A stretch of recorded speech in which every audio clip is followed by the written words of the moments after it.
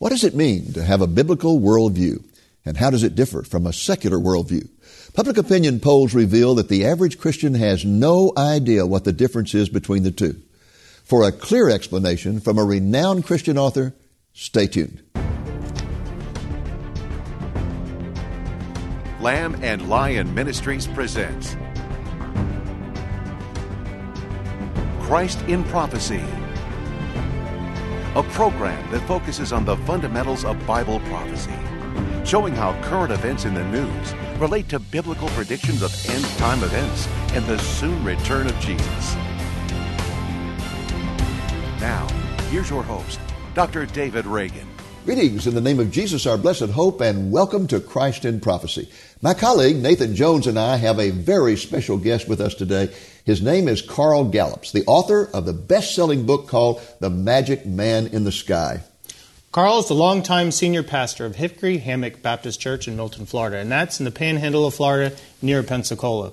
Additionally, he's a conference speaker, evangelist, and Christian media specialist. In that capacity, he's one of the founders of the world-famous P.P. Simmons YouTube Ministry and Biblical Apologetics channel. He's also a prominent radio talk show host. And as I said before, he is the author of the best-selling book right here, The Magic Man in the Sky. It is one of the best books that I have read in recent years, and the moment I finished reading it, I picked up the phone, called Carl, and invited him to appear on this program. Carl, welcome to Christ in Prophecy. Thank you, Dave. And it is my honor to be here. Thank you for picking that phone up. It's our honor to have you. Carl, I just want to start off with the title. This is a very unusual title. It is. And in fact, it's the thing that attracted me to the book. I thought, what in the world is this all about? Right. Tell us, what is the title mean, The Magic Man in the Sky? Where in the world did that come from? Well, you're not the first person to ask me that question.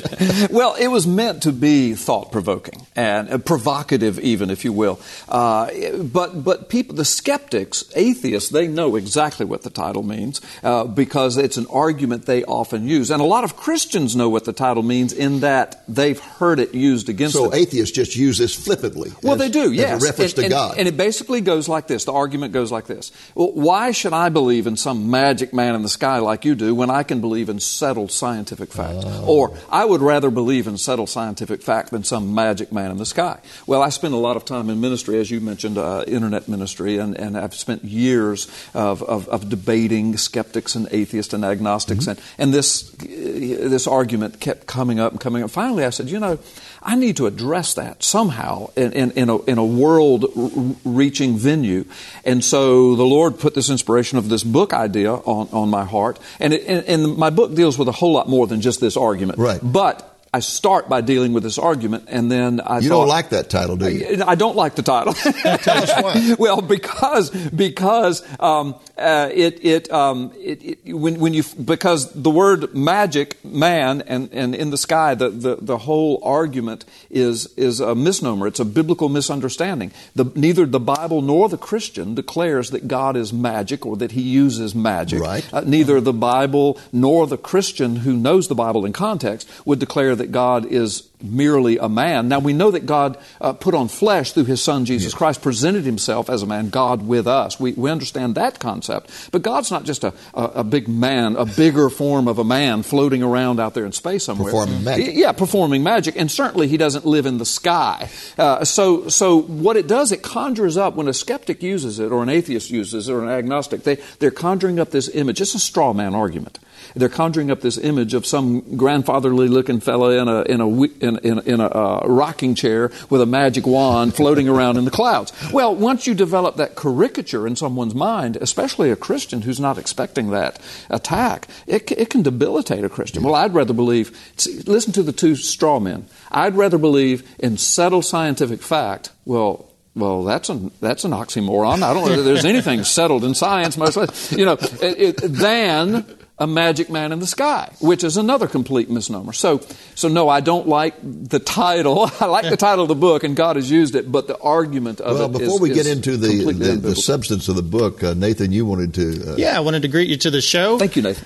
Our show seems to attract former policemen gone into the ministry, and I hear you were a policeman. And that made me interested. Tell me a little about your background, how you got into ministry from police, and especially internet ministry interests me, and I'd like to hear a little about that. Okay. Well, I appreciate it. Now, I started young. young, I was Florida's first 18-year-old correctional officer, and that is with the Florida Department of Corrections, the prison system, the state prison system. 2 years later, at the age of 20, I was Jefferson County, Florida's first 20-year-old deputy sheriff. Now, this was back in the days when everything used to be measured as an adult from 21 and over years ago. Okay. But they had just changed the law at about the time I turned 18. You could arrest people, but you couldn't drink. Well, that's right. You could go to war, but you couldn't, yeah. But they had changed the law, and I was just turning 18 at the time, and was very much fascinated by the law enforcement field and career. So anyway, applied. It's a long story, but I became Florida's first 18-year-old correctional officer, then Jefferson County's first 20-year-old deputy sheriff sworn, patrol officer. Oh, wow. And then I worked for them for several years, and then I worked for Leon County, which is the capital of Florida, and worked for them.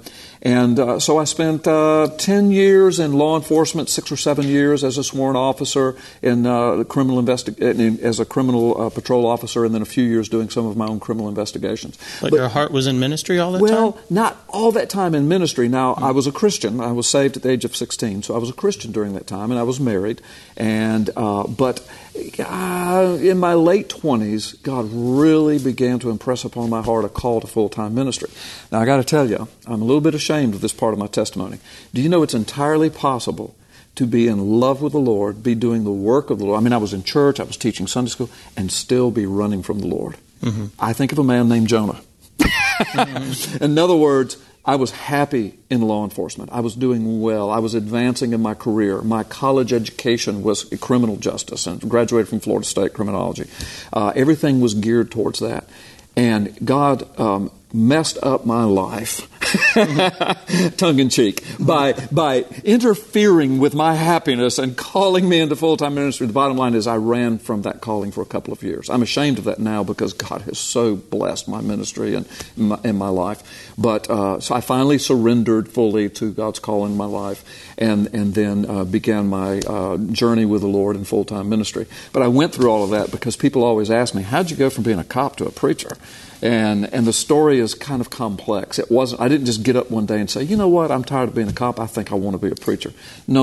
I loved being in law enforcement. I did not want to be a preacher. We've had Don McGee and Jeff Seif on this show, and each time they are also policemen that went into... Now, you've been Did they have similar testimony? Similar, yeah. They run from the Lord, but they took ministry. Yeah. But so now you're doing all internet on top of the pastoring.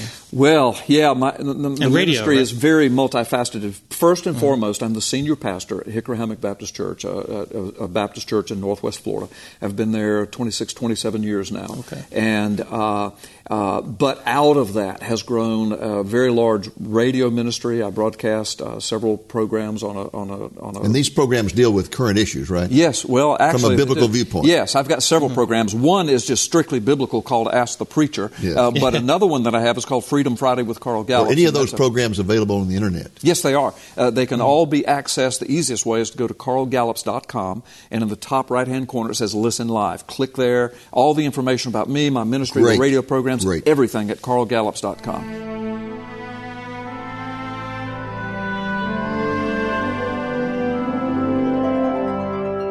Welcome back to Christ in Prophecy and our discussion with Carl Gallups, the author of a fascinating book called The Magic Man in the Sky.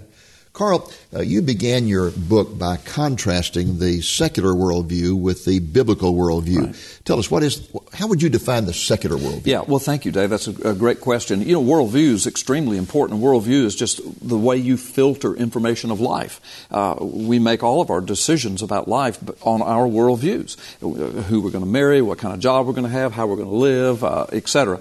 So the secular worldview is totally man-centered. There's no room for God, intelligent designer. There's no room for creation. All about me. It's about man. It's the secular worldview focuses on man. So that's the worldview of the atheist, for example. It's the worldview of the agnostic, and most agnostics actually live as atheists. They call themselves agnostic. And the worldview of the one who holds to evolution proposition. I would say it is the worldview of the majority of people in the United States today.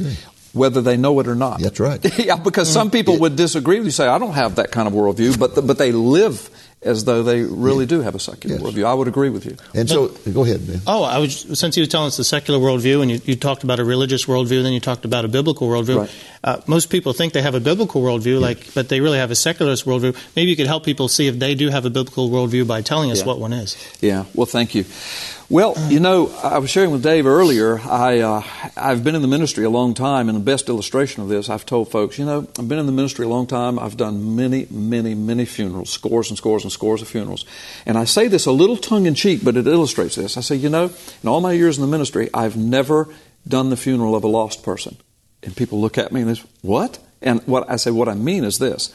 I can preach from the pulpit that the Bible's the Word of God and Jesus is Lord. There's only one way of salvation. Salvation is by God's grace. That, by the way, that's biblical worldview. That the Bible's the inerrant, infallible, final Word of God. Jesus is Lord and Savior. He's God with us. He's the only way to salvation. And salvation is by God's grace alone. So I preach that and amen, amen, amen. And then, but somebody dies, a loved one, a relative, or a friend, and they'll say something, from time to time somebody will say something like, Pastor, this guy didn't believe in all that Jesus stuff, and he very seldom came to church, but I know he's a good person, so I know he's in heaven. And so that's what I mean by preach the funeral. Never preach a funeral. I've never had anybody come to me and say, you know what, he was lost, preacher. That's funny and sad at the same time. It is, and that's the illustration I use to show the difference of people who say they have a biblical worldview. But then when life really, comes down to the bottom line, they think a secular worldview. Mm-hmm. And of course, that secular worldview I just described, is the heresy of universalism. All dogs eventually go to heaven, regardless. Amen. Amen. Jesus is the way. Jesus is the way. But now, for my friend, just because he was a good person. So. And that's the religious worldview, the third view in your book? Well, the third view, I try to make the distinction between a distinctly contextual biblical worldview as juxtaposed to all of this other religiosity in the world. Okay. Because there are many religious views of life. Man's search for God. Yeah. Well, Satan's a religious being. Let's just deal with it. So he's the inventor of religions, but yet there's a relationship with our Creator, the relationship that comes through a born-again experience in our relationship to Jesus Christ. But everything else, because, for example, there are people who would say, I'm not a secularist. I believe there's a God or gods. I believe there's a creator. I believe there's an intelligence. And then they get off into all this esoterical spiritual stuff. That's the religious worldview. And billions of people live by a religious worldview. What's so disturbing to me is we have organizations in America today that specialize in taking religious polls. And these polls are showing that people who claim to be evangelical will answer 51 or 52% saying there's different roads to God, Jesus sinned, and things like that. It's like they know nothing about the Bible, and they do not have a biblical worldview. That's right. What's the problem You've here? nailed it, Dave. Well, the biggest problem is just our sin nature and a refusal to deal with the truth, the true revelation of God's Word. Some of the problem comes from pulpits. I was going to say, and the watered down preaching of the Word. There's a famine of the Word today, and people are not being taught the Word. They're not taught the fundamentals of the faith. Right. And then some of the problem comes from dynamic, contextual, biblical preaching from the pulpit, but people sitting in the pew who are just not processing it and don't want to deal with it, and they'll pick and choose what they want to believe and hear. It's human nature, and it's just something that we deal with. There's a fellow who takes a poll of entering freshmen every year at Wheaton College, which is one of the foremost evangelical colleges in America. And all these people coming there are coming from families where they've grown up in church, and every year this poll is showing less and less knowledge of the Bible. And they're not difficult questions. It's like name one of the four Gospels, name two of the apostles, and they can't do it.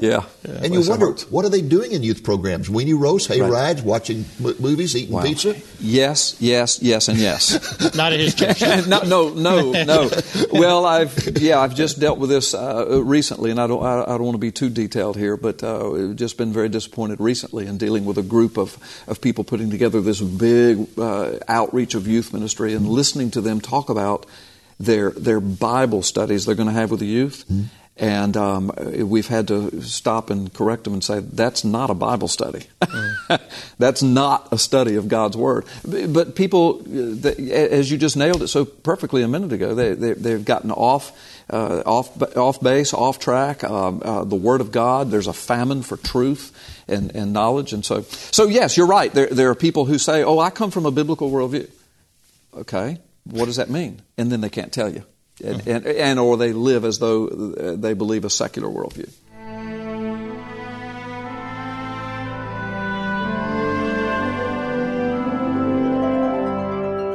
Welcome back to Christ in Prophecy and our discussion with Carl Gallups, about the author of a very insightful book called The Magic Man in the Sky. And Carl, I had a question for you. Something in your book that was so deep, and it talked about two realities, a physical and a spiritual reality existing side by side, but one not seeing the other. And atheists always say, well, there can't be a spiritual realm because we'd know it, we'd see it. But how do you refute that? Yeah, thank you. Well, no, that's a very, Nathan, thank you. That's a very important concept and principle for folks to grasp.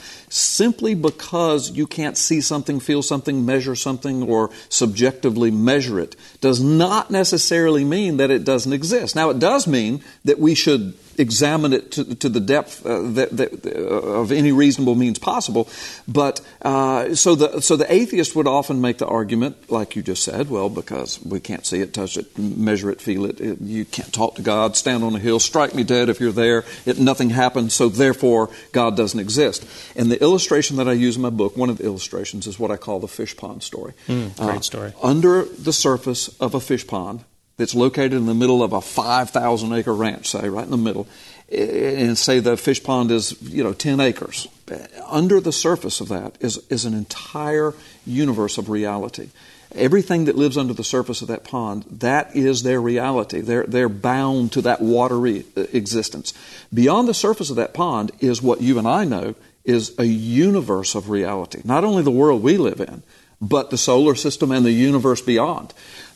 So the fish living in that pond have no concept. They have not a clue of the magnificence of what lies beyond just the surface of that water. Mm-hmm. And they have no concept of your life and the intricacies of your life, human life, much less the other 7 billion people that live on the planet. They've never seen a city or a skyscraper or an airplane or They might see a shadow once in a while. Well, and I was getting to that point that every now and then they might see a shadowy existence of something that comes to the edge of the pond. Of course, the Scripture talks about how we see through a glass dimly. Yes. Yeah. So we get glimpses of glory, if you will. God gives us glimpses of glory, but until we come out of our fish pond, enter into the realm of what's really real, we don't have a clue what it's like to truly be in the presence of God, any more than a fish has a clue. See, if a fish could somehow become a man and step outside the pond and look around and say, oh my gosh, I had no... But here's the answer. It existed all along, all around you in physical reality, flesh and blood reality. See, a fish is flesh and blood. Now, it's a different kind of flesh, but it's flesh and blood. It's physical. We're flesh and blood, but two physical realities exist side by side. One is totally unaware of the other. In fact, not only are they unaware, but they cannot enter into our reality and exist in it. And I believe that's an illustration of the deep spiritual truth that Jesus was trying to reveal to us. That look, when you pass from this existence, you're not just some little fluff of spirit floating on a cloud playing a harp forever. Mm-hmm. You enter into a physical reality. I'm going to use the word physical, but it's glorified. Like when Jesus came out of the tomb. He was physical, but he was glorified. You enter into reality. In fact, it is the ultimate reality. The presence of God. We're just in a fish pond. We're surrounded by our limitations. We're surrounded by the surface. We're in a watery existence and we don't even know it. But when we leave this existence, we're like a fish that becomes a man. And we look and there is this endless array and vastness of the universe that God says, this is mine, now it's yours because of your faith in my Son, Jesus Christ. And we enter from one reality to another reality. If you will, one dimension of reality to another dimension of reality. In the same way, the fish pond exists in that dimension, and it's real. And all around it is another dimension, and it's real, but it is the ultimate reality. I love your fish pond story. Thank you. The moment I read it, I thought, well, equivalent to that is the fact that we as Christians know that there is a reality around us that cannot normally be perceived with the senses. It's the reality of the supernatural, of demons, of angels, of God intervening in history. And you can't normally perceive that. But in the Bible, we're told from time to time, even angels can take on a bodily form, and you may entertain angels unaware. But then I got to thinking further, and I thought, can I think of a situation where human beings have lived together with another reality and not know it? And it suddenly occurred to me, the germ theory of disease was not even discovered until the mid-1800s. There's a whole microbiological world that has always existed around us and in us that we know nothing about. Yeah. The whole field of quantum science.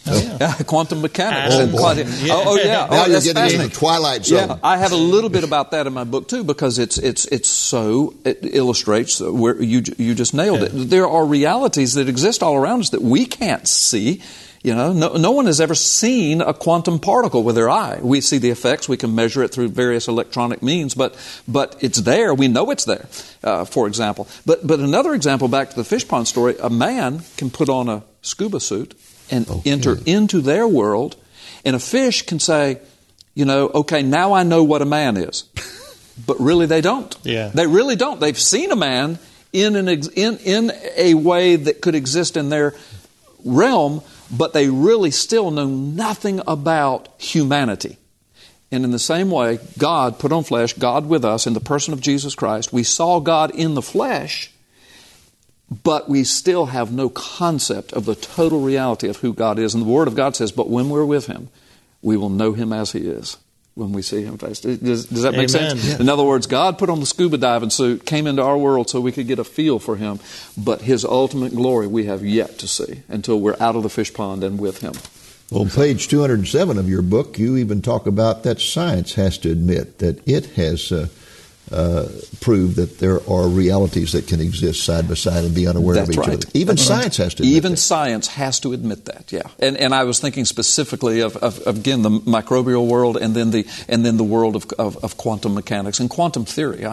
We benefit from our understanding of quantum mechanics, everything from lasers to MRI technology to nuclear technology. But there's so much about it we don't know, and so much about it we can't see and haven't seen and still theorize about. But even science has to admit that there's a world of reality that is beyond our comprehension of explanation and beyond our ability to see, yet it exists, and we know it exists. Have you had a personal opportunity to share some of these arguments with atheists or agnostics and see how they respond? For years before I wrote the book. That's why I finally wrote the book. How do they normally respond? Yeah. Well, it's when they're honest and when we have decent conversations, it's pretty mind-blowing to them. In fact, we've led many to the Lord, to a saving relationship with the Lord. And that's one of the exciting things about internet technology and internet ministry now, is you can reach out to the world and you can minister to people in a way that's a little less intimidating, a little less threatening, because you can do it by email, you can do it in blogs and those kinds of things. And every week people come out of atheism. They come out of this evolutionistic philosophy of life. In fact, you have some testimonies, don't you, about the impact of the book upon atheists and agnostics and people just totally confused and don't know what they believe? Yes, they're really beginning to pour in is anecdotal understandings of how God is using the book, and I'm overwhelmed. I give Him all the praise. Well, the book is written in such a way that it's easy to understand. I mean, thank you. Wouldn't you say so, Nathan? It just flows, and it's easy to understand. Very well. You don't have to be a physicist or a scientist or whatever, and the arguments are so logical. That's the point. That you can't think of a way to refute them. And you start with a story, too, in the beginning of a Christian and a non-Christian, how the non-Christian blows the Christian out of water. To me, that connected me to the book right there, because I recognized all those arguments, and then you answer all those arguments. It's like a self-help tool for any Christian who wants to share their faith. Thank you. I appreciate it. I wrote the book, and the first chapter I didn't have in it, between Christopher and Crowley. I didn't have that in this conversation. No, but so everything after that I had. And then it was from God. It was just this inspiration. I said, why don't I start the book with a fictitious conversation between a Christian and an atheist and let the atheist dump all of his arguments and destroy the Christian? Mm-hmm. And so the first chapter, that's what happens. I know. Yeah. And I thought, man, I don't like this. I know. Well, I got to keep going. And it's meant to draw you in, because if you're a Christian, you're thinking, how does the author get out of this? And if you're an atheist, you're thinking, I like this book. And then they're thinking, I wonder what kind of argument. I mean, he's made all of my arguments. I wonder how he deals with this. So it served its purpose, and God has blessed it. I think it was an inspiration. I think it was inspired by God to put that first chapter there. Now, you're writing a book right now, aren't you? I am. And what is it titled? I'm not allowed to give the title out yet, but I can tell you that it is a juxtaposition of the theme of it is biblical truths versus political agendas and cultural myths. In other words, you just take topics of the world today, homosexual marriage, abortion, evolution, is it settled science, these gun control. I mean, all of these things that impact our lives and decisions we make. And legislators are making laws, world governments are dealing with all of these things. And I take every one of those and I compare it to God's Word. What does God's Word really say? What would Jesus say? What would Jesus do? What's the truth? Is there an agenda here? How do these things tie together? What's the spiritual agenda? So I tie all this together. It's going to be my next book. What about the issue of... and by the way, Christopher and Crowley are going to show back up. Are they? Good. Yeah, they're going to show back the issue of truth. The world today says there's no such thing as absolute truth, which in itself is an absolute statement. It is. Are you absolutely certain? Yeah. Well, that's a classic argument when somebody says to me, I don't believe in absolute truth. I said, really? Are you absolutely certain? Right. And then you got them. But there is a real rejection of that today. Yeah. Even with there has to be if you're going to come from a secular worldview. Yes. And everything's relative. You know, you have your truth, I have my truth. That's right. There's no eternal consequences. There's no accountability. But and we must be tolerant toward each other. Yes, except if they can't be tolerant of us with a biblical faith. That's right. Yeah. But the argument about absolute morality. See, that's what it all comes down to, guys, and y'all know that is that they've got. That's what evolution is about. Evolution is not about science. It's about getting rid of God so that I can live like I want to live. And so when they say there's no such thing as absolute morality, here's my illustration. I say to them, really, tell me where I can go in the world tonight, break into a man's house, kill his children, rape his wife, burn his house down, steal everything he's got, walk out, and the man looks at me and says, it's okay if you do that. Mm-hmm. And then they say, well, there's no... I said, right, you know why? Because that's absolute morality. It's absolutely wrong in absolutely every place in the entire world. It always has been, it always will be. Absolute morality does exist. Now explain to me how evolution came up with that.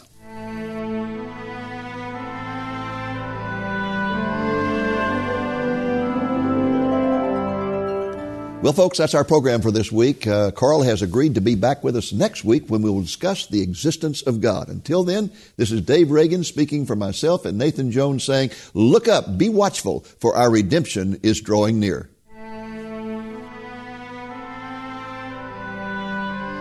Are Christians just kidding themselves? Are believers wasting their lives serving an imaginary friend up in the clouds? And do Christians even have the courage to confront the hard questions about God's existence? Carl Gallups does, and readers should be prepared for an inspiring journey in his blockbuster book, The Magic Man in the Sky. Gallups directly addresses the doubts and fears of young Christians in a hostile culture, seamlessly combining insights from history, quantum physics, and Scripture.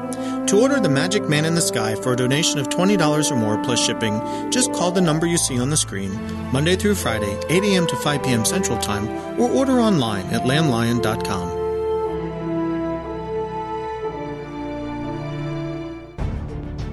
Thank you for joining us on today's Christ in Prophecy, a presentation of Lamb and Lion Ministries, a non-denominational ministry dedicated to teaching the fundamentals of biblical prophecy and proclaiming the soon return of Jesus.